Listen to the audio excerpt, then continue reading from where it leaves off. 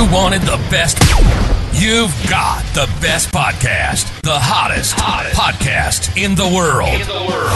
The Chris Voss Show, the preeminent podcast with guests so smart you may experience serious brain bleed. The CEOs, authors, thought leaders, visionaries, and motivators. Get ready. Strap yourself in. Keep your hands, arms, and legs inside the vehicle at all times, because you're about to go on a monster education roller coaster with your brain. Now, here's your host, Chris Voss. Hi, folks. It's Voss here from thechrisvossshow.com, thechrisvossshow.com. Welcome to the big show, my family and friends. We certainly appreciate you guys coming by the show. We've got an amazing author on the show, and mind, she's an American clinical psychologist and writer, and she's written several famous books, and she's got a new one that just come out. So we'll get into that because I need as much psychological help as you may know. You guys have been with me for 14 years and over 1,400 episodes. We're celebrating and punching out 2 to 3 new episodes a day. So please refer the show to your family, friends, and relatives. We beg of you, please do it. Please, for the love of God, what more do we need to give you people? And we would love you guys as an audience. Go to youtube.com/Chris Voss, goodreads.com/Chris Voss, linkedin.com/Chris Voss. And we're trying to get cool on TikTok. We're trying. It's not working because we're old, but we're trying to be cool over there. We're working on it. As the kids say, get off my lawn. No, wait, do old people say that? I don't know. I think they're telling me to get off their TikTok lawn. Today, we have Redfield Jamison on the show with us today. She's the author of many books, and her latest book just comes out May 23rd, 2023. Fires in the Dark. Healing the Unquiet Mind. She's on the show with us today to talk about her book and her insights and all the research she did. She is an American clinical psychologist and writer. Her work has been centered on bipolar disorder, which is namely me, and which she has had since her early childhood. She holds a post of professor of psychiatry at the Johns Hopkins University School of Medicine and is an honorary professor at English at the University of St. Andrews. Welcome to the show, Kay. How are you? I'm fine. Thank you. Thanks for having me. Thanks for coming. It's an honor to have you as well. So give us your .coms or wherever you want people to find you on the interwebs, please. I don't actually, I'm not actually on, you mean social media? Anywhere. Do you have a website that you want to plug? I don't have a website. I think my publisher does. I think Okay. I probably have one in my name, but I don't, There you go. They're complicated. So, people can order the book on Amazon or wherever fine books are sold. So, Kay, what motivated you on to write this latest book? Well, I'm very interested in general in psychological suffering and actually psychological strength and psychological courage. And I've written a lot about mood disorders, depression, and bipolar disorder, which the latter of which I've had since I was 17. Wow! And I've done a lot of research on it and teaching about it. But I think in this day and age that there's been not enough emphasis on the importance of psychotherapy. And I say psychotherapy with the caveat of psychotherapy well done. There's a lot of psychotherapy that's not so great, but I was very interested in tracing the origins of modern psychotherapy to the battlefields of the First World War. Oh, wow. And then way beyond that to the Greeks and the Assyrians and Babylonians. I mean, in other words, we've all had our species has had psychological suffering since we began. Mm-hmm. And so the question is, how have various societies and cultures addressed that? And what do we do in this day and age? And how do we, learn from the past, but also how do we learn from exemplars and courage and people who've handled suffering very well? Oh, there you go. We have an upcoming guest on the show who wrote a book called Soldiers That Don't Go Mad by Charles Glass. I don't know if you've heard of it, but it's just come out, and it's about mental illness during the First World War. You mentioned that, so I thought that might be pertinent. It's a huge problem, of course. I mean, the origins of a lot of our notions of trauma come from the First World War. Mm-hmm. And your massive, I think, book, An Unquiet Mind, was an incredible hit, and a memoir of, what do I see here, of mood and madness, if I'm reading that correctly? Yes. Yeah. and it was very popular. And so, is this kind of a follow up to that book? Would you say, or just an add on of more information? I would say it's both. It's mainly about how to handle psychological suffering, whether it's grief or depression or whatever.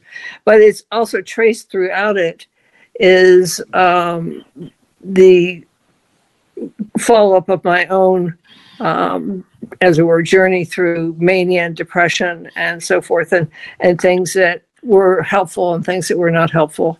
But mostly it's about how do you deal with pain? How do you derive some advantage at the end of the suffering? I spent a lot of time with college students who, because the average age of bipolar illness is quite young. Wow. And, I'm always saying to them, there's nothing good to be said for depression, but at the end of it, what you pull from it and what you use from it and how you learn from it. There you go. So tell us a little bit about your origin story. Did you have, we've had a lot of people on this show that have talked about childhood trauma, how that shaped them in different things. What was your journey like through your life and dealing with some of the issues that you dealt with? Right. I would say actually I had a quite happy childhood. I was brought up in the military. My father was an Air Force pilot. And so we traveled around a lot, and there's a lot of love and a lot of, interesting posting hither, thither, now. And so I didn't have some of the, aspects of trauma that perhaps some people do. But when I was 17, we were living in California, and I got psychotically depressed. I got quite high and kind of mildly manic, and then I just became suicidally depressed, and I'd never thought about death. Certainly hadn't thought about suicide, hadn't thought about anything like that. I was always kind of captain of my teams, loving, outgoing and loving life and enthusiastic and whatever. And all of a sudden, all I wanted to do was die. Wow. So it was an extremely it's devastating time. And then as mood disorders tend to be cyclic, they come and go. And so it went, and then it came and went until but not at a medical emergency sort of level. And then when I joined the faculty at UCLA in the psychiatry department as assistant professor, I became psychotically manic and completely deranged, to say the least. And so I hadn't a choice but to get treatment. And I was fortunate enough, and part of my book relates to that, is what are the aspects of good treatment? What is it that makes a really great healer?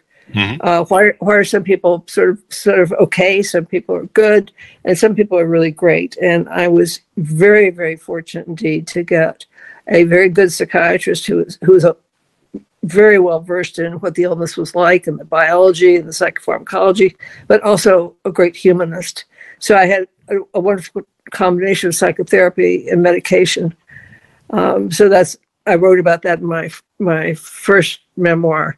And then this memoir, I really tried to follow up on looking back, what were the things that were really, really, really good and really worked, and what things from life. Hi folks, here's Voss here with a little station break. Hope you're enjoying the show so far. We'll resume here in a second. I'd like to invite you to come to my coaching, speaking, and training courses website. You can also see our new podcast over there at chrisvossleadershipinstitute.com. Over there, you can find all the different stuff that we do for speaking engagements if you'd like to hire me, training courses that we offer, and coaching for leadership, management, entrepreneurism, podcasting, corporate stuff. With over 35 years of experience in business and running companies as CEO.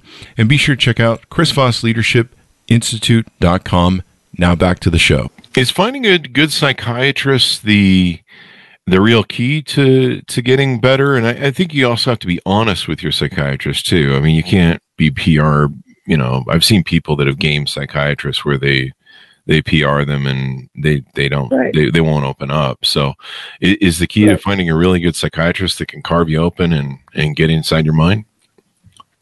Well, I think it's an interesting way of putting it, sort of as a pumpkin quality to it. My psychiatrist is recommending full lobotomy, so they're just going to carve the front off and have at it, hack away. Right. Well, I think certainly, and it's easier said than done. I mean, the questions one of the reasons I wrote the book was really to try and say, these are the good qualities, but people don't always have that luxury, and we live in a utterly broken healthcare system. So it's very easy to say, well, get a really great psychiatrist, but there aren't that many of them, and most people can't afford them. But yes, in an ideal world, yes, of course, to get a really smart psychiatrist who knows what he or she is doing, really clinically competent. I mean, empathy doesn't pay the rent. Just sitting around listening and nodding doesn't. If you've got bipolar illness or depression, that's just not going to help. But I think also that it's being accompanied. I think a great psychiatrist or psychologist accompanies people and extends hope and reason to live and endure and survive and prevail. But it's not easy. And I think being honest, it's honesty both ways around. You're talking about not being honest in terms of what you tell someone. Of course, there's no point in doing that. I mean, why waste your time and money? But I think the other side of it is you have the right to expect that your psychotherapist is really going to be honest with you. And that's terribly important. And get through to you, and not put up with the sort of PR you want to do. I kind of feel like in today's world, especially with social media, I need to walk around and hand out cards to psychiatrists. It seems like we need to get back to accepting this more as a level of health benefit, because there's a lot of people that are mentally maladjusted. I, for one, am. I think everyone's clear on that one. But also, we've got 20. The COVID thing. I think a lot of people broke over COVID. Mm-hmm. Right. Well, for sure. I mean, I think one of the few advantages of the pandemic was that people were in very close proximity to their children, for example. Oh, that'll break you. And kids kids are able to fake it to a large extent, to talk about their problems to their friends and not their parents. But if you're not going anywhere, I think parents have an upfront chance to see how much suffering was going on. And the fact is, there's always been this suffering. I mean, psychological problems and mental illness are really common. And this is one of the things that I think has come out of this, is that people appreciate, psychiatrists and psychologists have known for forever.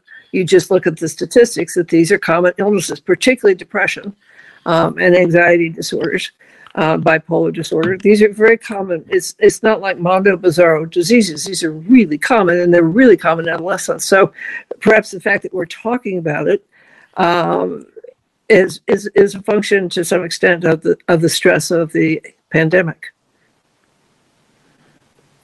People went through a lot of, I was depressed during the pandemic. It was a dark time. And I'm like, wow, are we going to go through another 2008 crisis? Everything didn't seem to be working. I lost a lot of money over it. So tease us out maybe some of the other things we haven't talked about that are in the book, if you would. Right, well, some of it really deals with, it's hard to get well, and I think this is one of the things that we live in a world where people focus on, calming themselves and all that's to the good and wellness and so forth. But the fact of the matter is, there's some really tough times in life, and calmness is not necessarily going to get you through.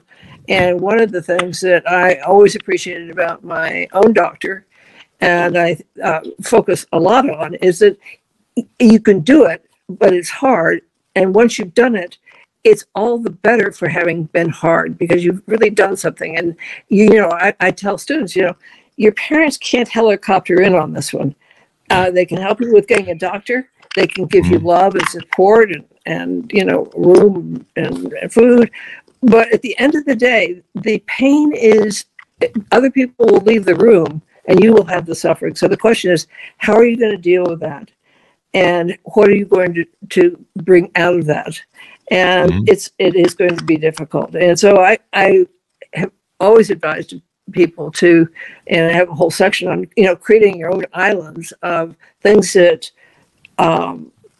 replenish you, that give you sustenance, that give you meaning, that give you purpose, because it's the purpose and the meaning that will serve you well ultimately. And you really want, and I talked quite a bit about people who went through a lot of suffering, like Paul Robeson, for example, an extraordinary person who gave back, and felt a very strong obligation in terms of political social advocacy and using his art in that direction. But he had a great deal of pain and suffering for a lot of reasons in his own life.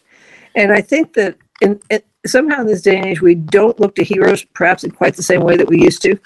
As I said, I was brought up in a military family. So, Chuck Yeager and Billy Mitchell and those people were our childhood heroes, these people of immense courage. And I think that one of the things I wanted to bring out in this book was you could look to literature, you can look to music, you can look to other people to help you get it through, not just doctors.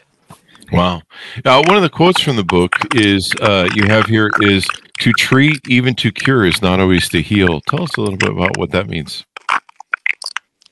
Well, it means pretty much, you can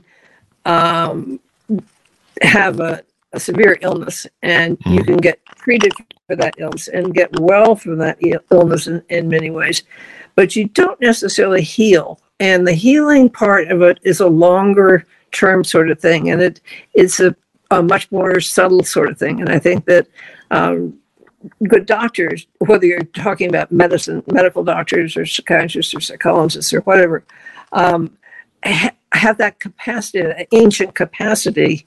And one of the reasons I trace the history of psychological healing is that it goes so far back to laying on of hands, rituals, herbs, dream analysis in the ancient Greek temples of healing. But people have thought about these things for a very, very long time.